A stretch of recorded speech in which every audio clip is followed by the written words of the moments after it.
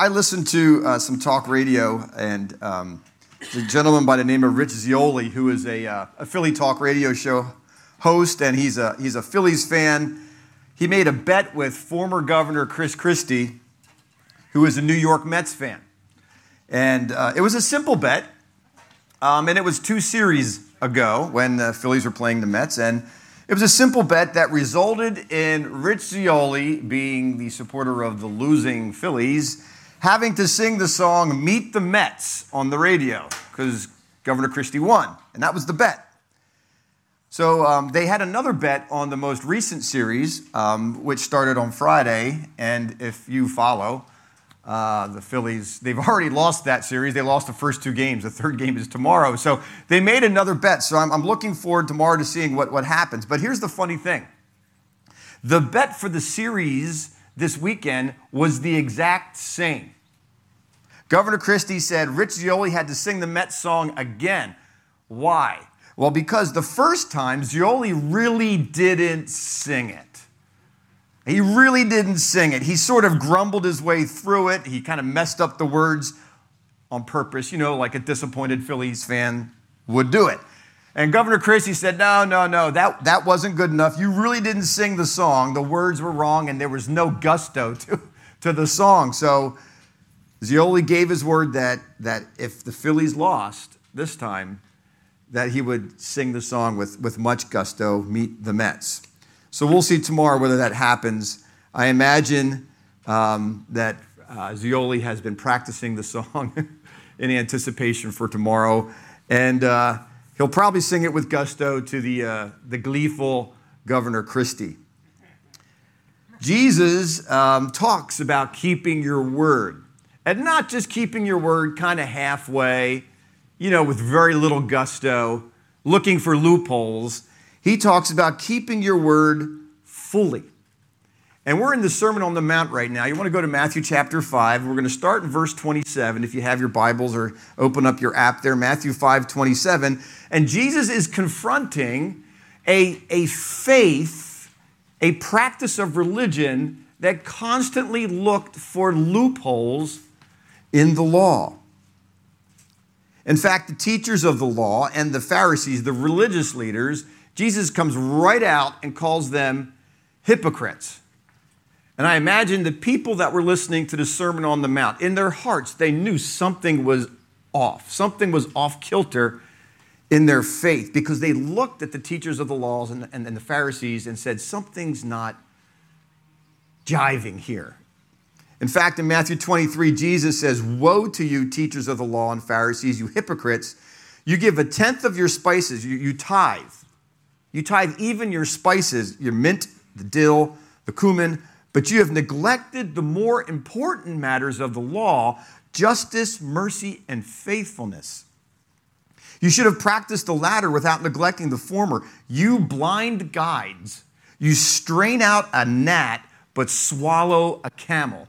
Jesus uses his word picture. Get the word picture, okay? They're straining out the tiniest little insect, a gnat, but they have no problem swallowing a camel. He says, you've got it all backwards. And the people knew something was off. When you tithe your mint, and that's more important than mercy. The people knew something was off, and Jesus was confronting this. Jesus is confronting this idea of keeping your word with full integrity, not looking for loopholes or a way out. And he speaks to us in Matthew chapter 5 about simple things and sacred things. Matthew chapter 5, verse 27. In verse 27, he begins with, a real easy subject. You have heard that it was said, do not commit adultery. That's the 7th commandment, by the way, of the 10 commandments. But I tell you that anyone who looks at a woman lustfully has already committed adultery with her in his heart. If your right eye causes you to sin, gouge it out and throw it away. It is better for you to lose one part of your body than for your whole body to be thrown into hell. And if your right hand causes you to sin, cut it off and throw it away. It is better for you to lose one part of your body than for your whole body to go into hell. He goes into the next topic. It has been said, anyone who divorces his wife must give her a certificate of divorce. But I tell you that anyone who divorces his wife, except for marital unfaithfulness, causes her to become an adulteress, and anyone who marries the divorced woman commits adultery. And this whole idea of keeping our word in terms of marriage, he now expands it to everything when he says in verse 33, again, you've heard that it was said to the people long ago, do not break your oath, but keep the oaths you have made to the Lord. But I tell you, do not swear at all. And he's not talking about bad language here. He's talking about making an oath and attaching a phrase to it, swear. I swear to God, or cross my heart and hope to die. That's what he's talking about. Do not swear at all, either by heaven, for it is God's throne, or by the earth, for it is his footstool, or by Jerusalem, for it is the city of the great king. And do not swear by your head, for you cannot make even one hair white or black. Those of us with white hair would like to make it black, but we can't do that. Simply let your yes be yes and your no, no. Anything beyond this comes from the evil one. Jesus is talking here about keeping our word. And his first subject here, he's talking about a word that we don't use very much anymore, the word adultery. For a long time, that word has been used. We come up with other phrases for it, as our culture has redefined a lot of words. So we really need to start with what was Jesus talking about when he used the word adultery, when he goes to the commandment number 7? Well, simply, in Jesus' vocabulary, adultery is voluntary sexual intercourse with someone who's not your spouse. That's what was meant in commandment number 7, and that's what Jesus meant when he used the term.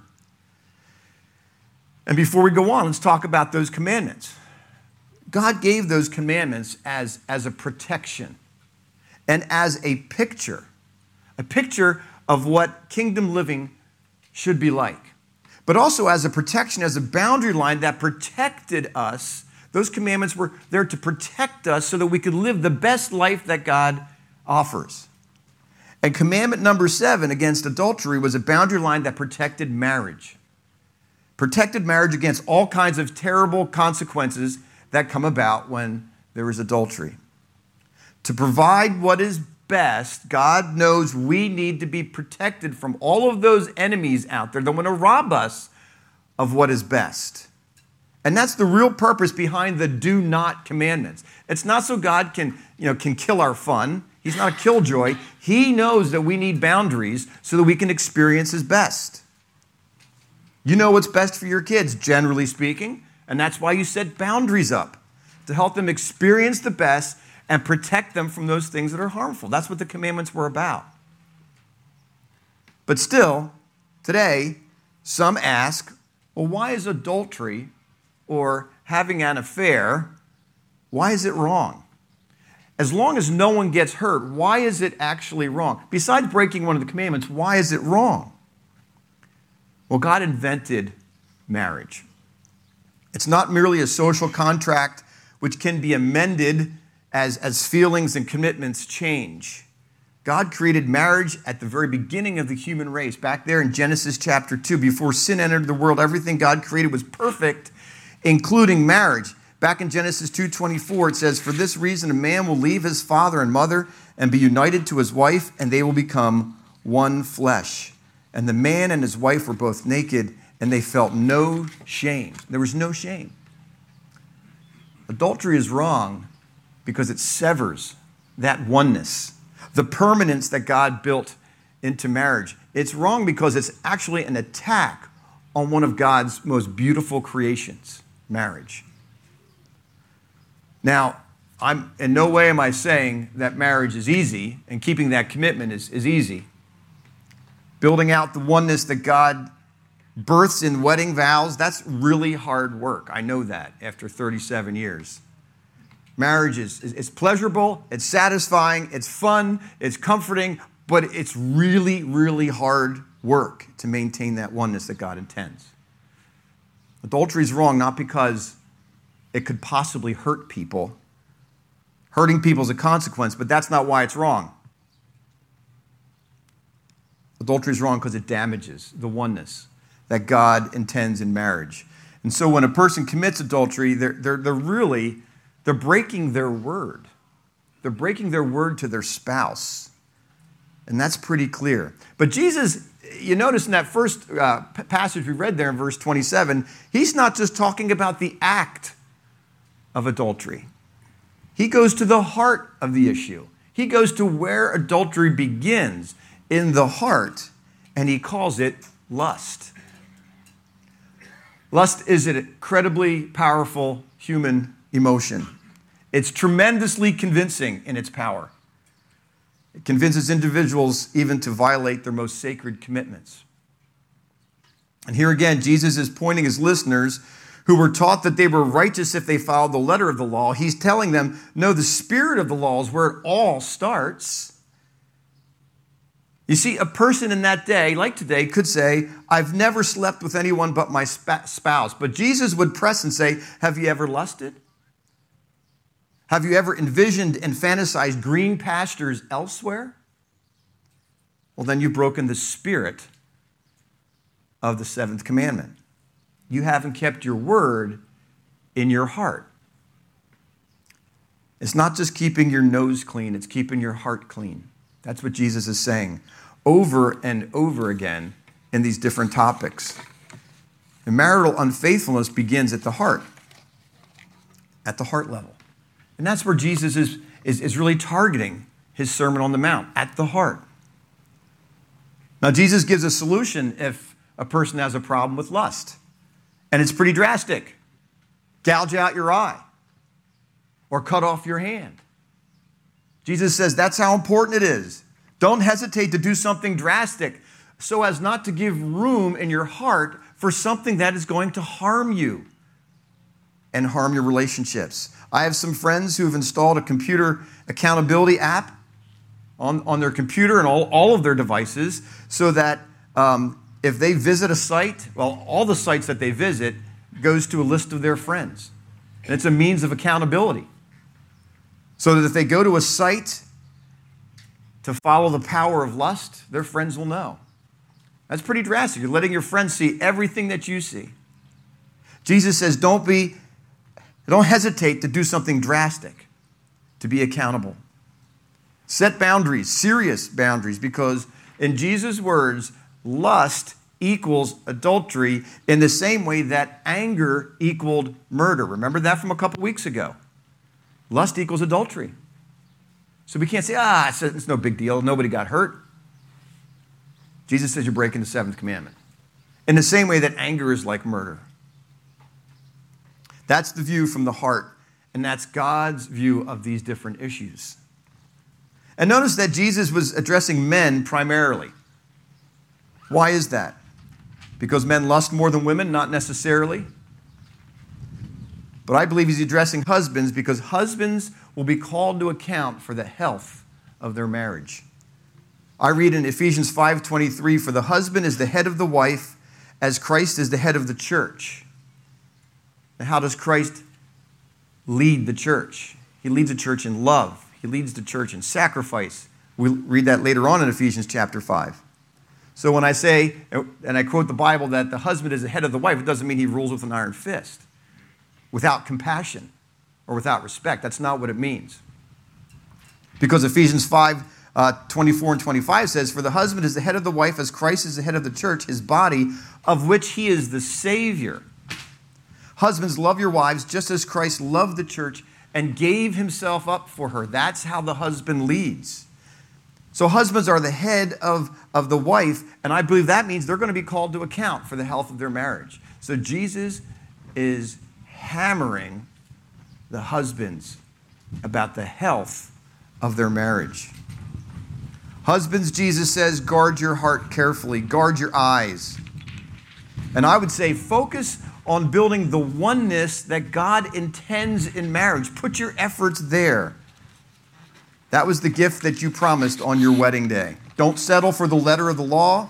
If you need to come and get your papers, just come on up. I'm fine with that. It's no big deal. Don't settle for the letter of the law and just cover the basics of marriage. I'm coming home at a decent hour.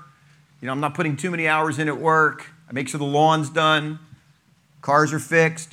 Don't just settle for the basics. Go for the spirit of the law and pour into your marriage the time and the commitment and the fun that God intended marriage to be. Create a marriage that is so full of the Lord that there's no room for lust. Jesus moves on to another easy topic, divorce. So, in Jesus' day, divorce was as rampant as it is today. It was one of the questions that the Pharisees used to try to trip him up later on in his ministry and in his understanding of the law, because in Matthew 19 we read, some Pharisees came to test Jesus, and they asked, "Is it lawful for a man to divorce his wife for any and every reason?" He replied, "Haven't you read that at the beginning the Creator made them male and female and said, 'For this reason a man will leave his father and mother and be united to his wife, and the two will become one flesh.' So they're no longer two, but one flesh. Therefore what God has joined together, let no one separate." Why then, they asked, did Moses command that a man give his wife a certificate of divorce and send her away? Jesus replied, "Moses permitted you to divorce your wives because your hearts were hardened. But it was not this way from the beginning." In other words, this was not God's intent. "I tell you that anyone who divorces his wife except for sexual immorality and marries another woman commits adultery." It's the same thing he said in the Sermon on the Mount. This phrase, "but it was not this way from the beginning." Divorce is not God's heart, even in difficult marriages. It is, according to Jesus, the result of at least one person hardening his or her heart.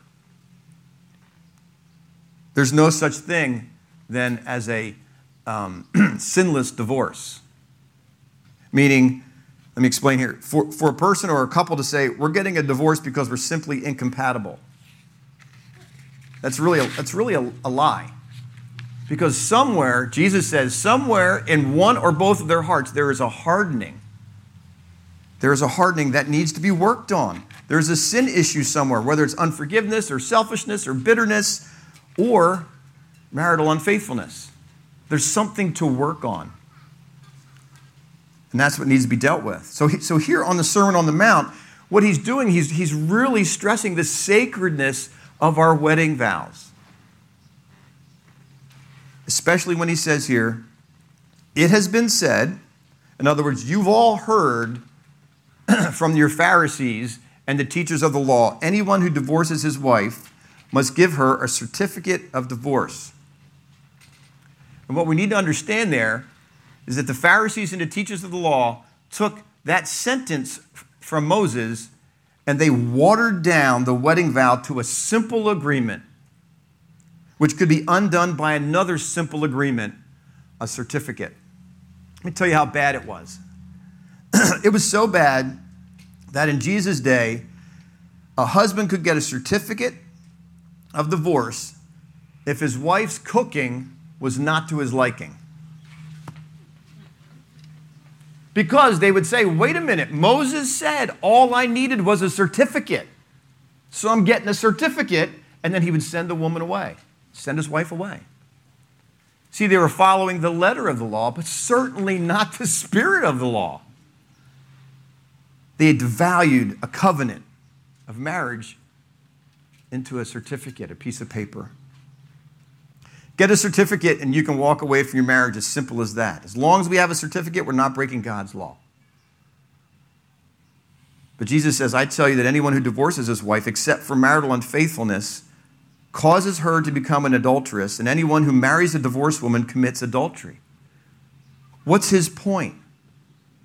When you treat the marriage covenant with contempt, and you have no valid reason for divorce, and you go and just get a certificate, and you say, "I got a certificate." No, you've broken God's law in your heart. His beautiful intent for marriage, you've broken that covenant. You can't just waive a certificate and make it all good. The husband that does that has disgraced his wife in the eyes of God and especially in Jesus' culture, in the eyes of the people there in her town. And just like with commandment number 6, do not murder, and commandment number 7, do not commit adultery, you can follow the letter of the law, but be guilty of breaking the law in your heart, which in God's eyes is the same as breaking it with a specific act.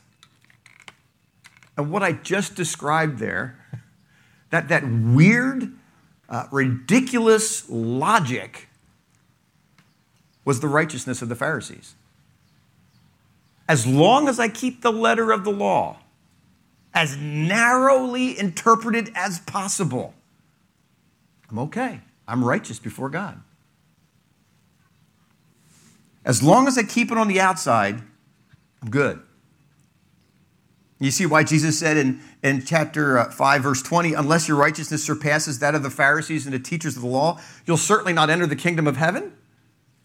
They're just looking for loopholes.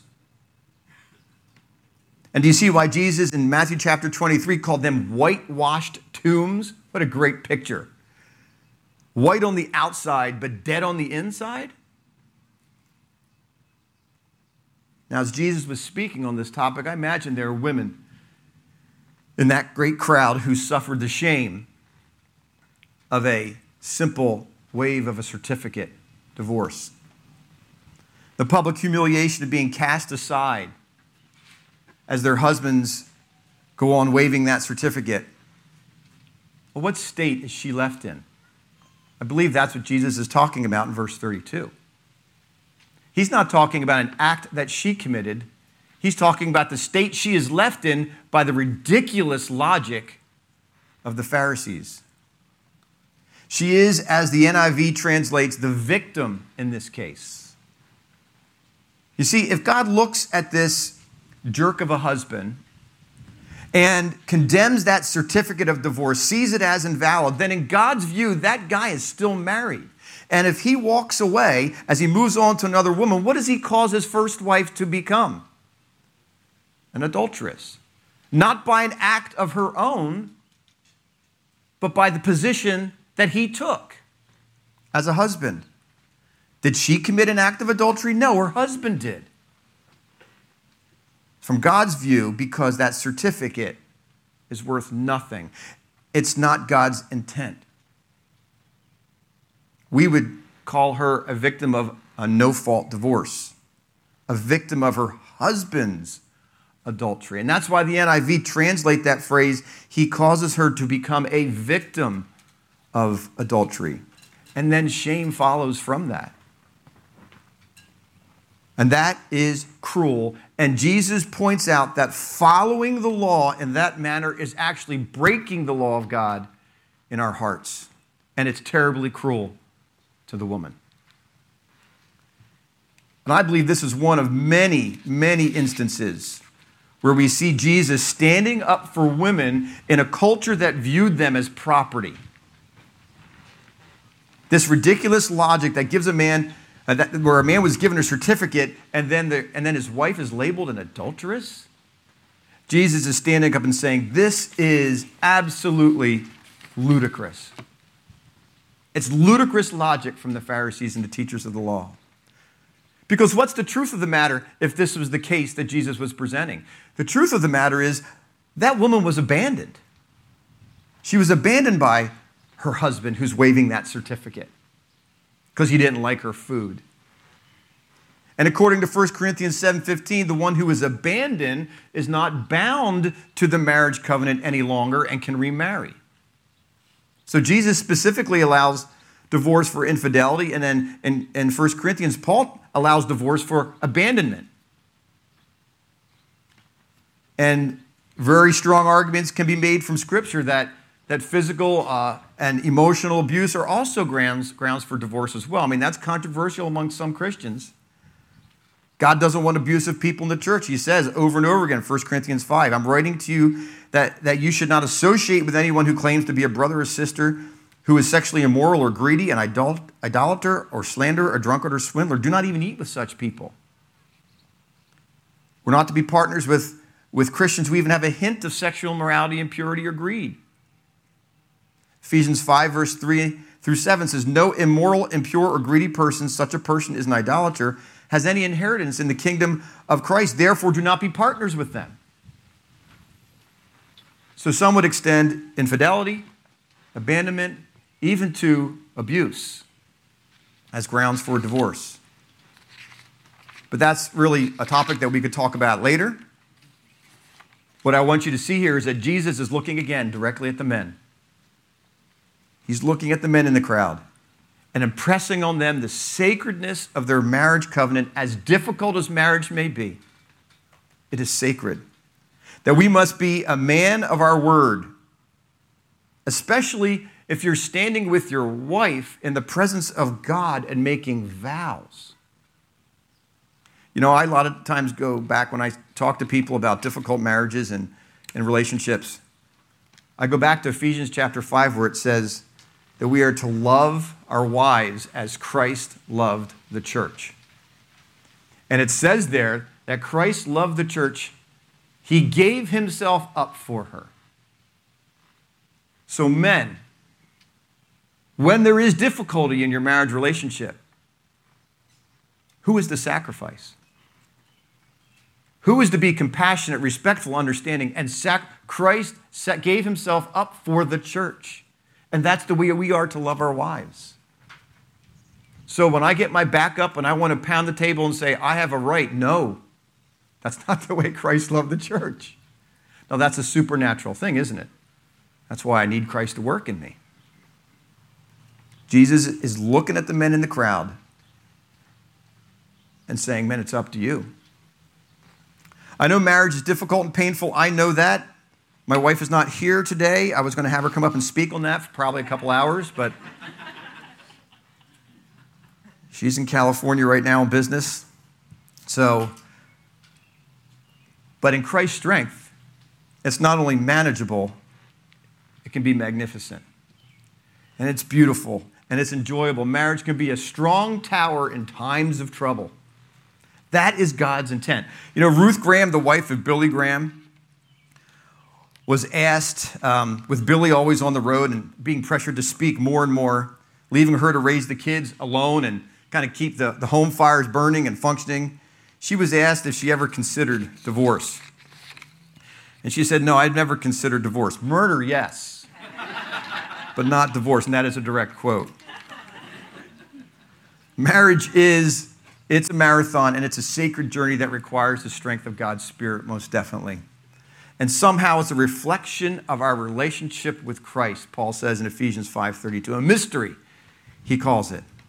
And when we honor marriage, we honor God. And so Jesus talks about two very difficult subjects, adultery and then divorce. And he talks about how the marriage covenant is so incredibly sacred. And he says, well, let's just talk about oaths in general. Let's just talk about keeping our word in the simple things. In verse 33, he says, again, you've heard that it was said to people long ago, do not break your oath, but fulfill to the Lord the vows you have made. That was in the law. You make a vow to the Lord, you better follow through. But I tell you, do not swear an oath at all, either by heaven or by earth or by Jerusalem. See, what had happened was people had said this. I know if I make an oath in the Lord's name, I got to keep it. So I'm going to make an oath by heaven. See, it's not the same as the Lord. I'm going to make an oath by the earth. Or I'll make an oath, I swear by the great city, Jerusalem. See, that's a loophole because it's not really making an oath to God. It's making an oath to something else. That sounds a little spiritual mojo going on there. And Jesus goes, no, because heaven is God's throne. Earth is his footstool. And Jerusalem is the city of the great king. Don't be looking for loopholes in your oaths. Just let your yes be yes and your no, no, because anything else is coming from the evil one. It just gives room for evil. There's no magic in making an oath by heaven or earth or Jerusalem because it's all God's anyway. So stop looking for loopholes, Jesus is saying. It's like a radio talk show host trying to get out of a bet by not singing the song like he should.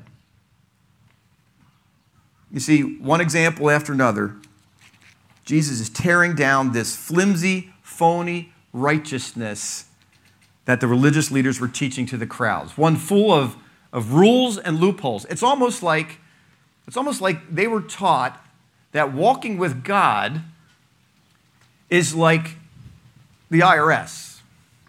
It's like the IRS is at the pearly gates. And there are mountains and mountains of pages of rules that you have to follow. But guess what? There's a lot of loopholes too. And if you work the system right, you'll get it right. That's what it means to walk with God. And Jesus is blowing that whole system up. The legalism and the loopholes were crumbling as Jesus spoke this great Sermon on the Mount,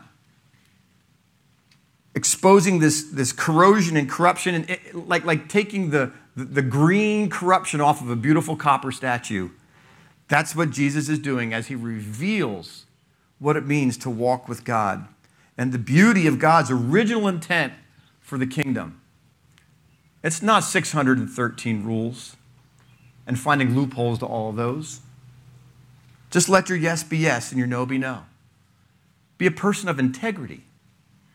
Let your word on your wedding day stand. Do the hard work of building oneness in your marriage. Guard your eyes, guard your actions. To enter the kingdom, your righteousness must surpass this phony righteousness that you've been taught. This IRS righteousness that you've been taught to get it right with God. No, it's simple. Let me just read a few scriptures about this righteousness. Matthew 5:6. Blessed are those who hunger and thirst for righteousness, for they will be filled. Matthew 6:33. But seek first his kingdom and his righteousness, and all these things will be given to you as well. 1 Corinthians 1:30. You are in Christ Jesus, who has become for us wisdom from God, that is, our righteousness, holiness, and redemption. 2 Corinthians 5:21. God made him who had no sin to be sin for us, so that in him we might become the righteousness of God. See, we need to have a righteousness that surpasses the IRS kind of righteousness that the religious leaders were teaching. But we become the righteousness of God in Christ. And in Ephesians 4, you were taught with regard to your former way of life to put off your old self, which is being corrupted by its deceitful desires, to be made new in the attitude of your minds, and to put on the new self, created, that's past tense, already created to be like God in true righteousness and holiness. See, we have access to the righteousness that is required. That righteousness that fully surpasses the IRS Pharisee righteousness and legalism that's out there. So let me close with a challenge and a comfort. First of all, a challenge. This doesn't apply to everyone. But men, if you are in some way mistreating your wife, God sees you. And you may be able to say, I've never slept with anyone else. I've never laid a hand on her, or whatever lame loophole you may want to invent. But if you're not respecting, if you're not loving, if you're not sacrificing for your wife, God sees you. He sees how you treat your wife. And he sees your heart. My challenge to you is to get right with God. Confess that sin of indifference, or even that sin of laziness. Man, I've tried. She's a mess. I've done my best. Confess that sin. And if lust is there, you need to confess that too. And you need to get some help and some accountability. Know that God forgives and God empowers. So he wipes the slate clean through the cross, but he empowers through the resurrection. Renew your vow with God and with your wife, and then take whatever steps you need to rebuild the oneness that he desires for both of you. Ladies, if you've been mistreated or if you've been ignored, God sees you too. He sees you. He saw Hagar in the Old Testament when she was cast aside. Jesus saw the woman at the well, saw her pain and shame and reversed it. And even one of his closest disciples, Mary of Magdala, he restored her from a life of abuse and torment. God sees you. And he has comfort and honor to bestow on you. And he has power for you to stand up and to overcome. His glory can become your honor. He'll shine his face on you, and you'll be able to reflect him even to those who mistreat you. See, it's not as difficult as the IRS at the pearly gates, like the Pharisees or legalism would have you believe. It's actually as simple as saying yes to Jesus. Yes to Jesus, and he'll take care of the rest. It's as simple as saying, let my yes be a simple yes to you, Lord. I'll follow wherever you lead. As difficult as that may be, I'm saying yes to you every day. And he'll take care of the rest. Let's close in prayer. Father God, we thank you and we honor you. We thank you and praise you. First of all, for the beautiful cross. It is beautiful to us because of the forgiveness that it brings.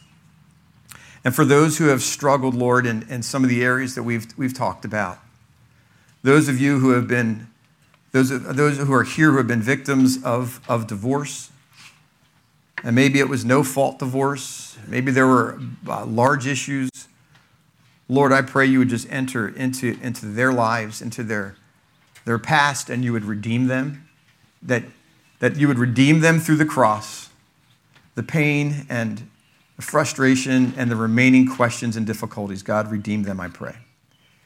We thank you for the cross because of the forgiveness it brings. We also, Lord, we thank you for and praise you for and are amazed at the resurrection. Jesus, when you called life back into your body and then rose again, saw your disciples, taught them, Lord, and then you ascended, Lord, all of that.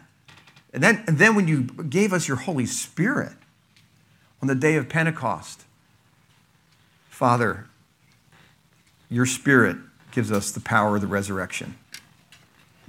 This world wants to convince us otherwise.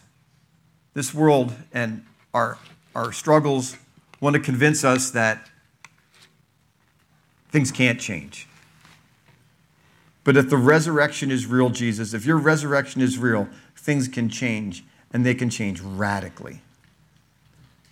So God, give us the picture of the resurrection. Give us the power of the resurrection. And God, lead us in your presence because we want to say a simple yes. We want to follow you. We ask that you would do the rest and lead us. In Jesus' name, amen.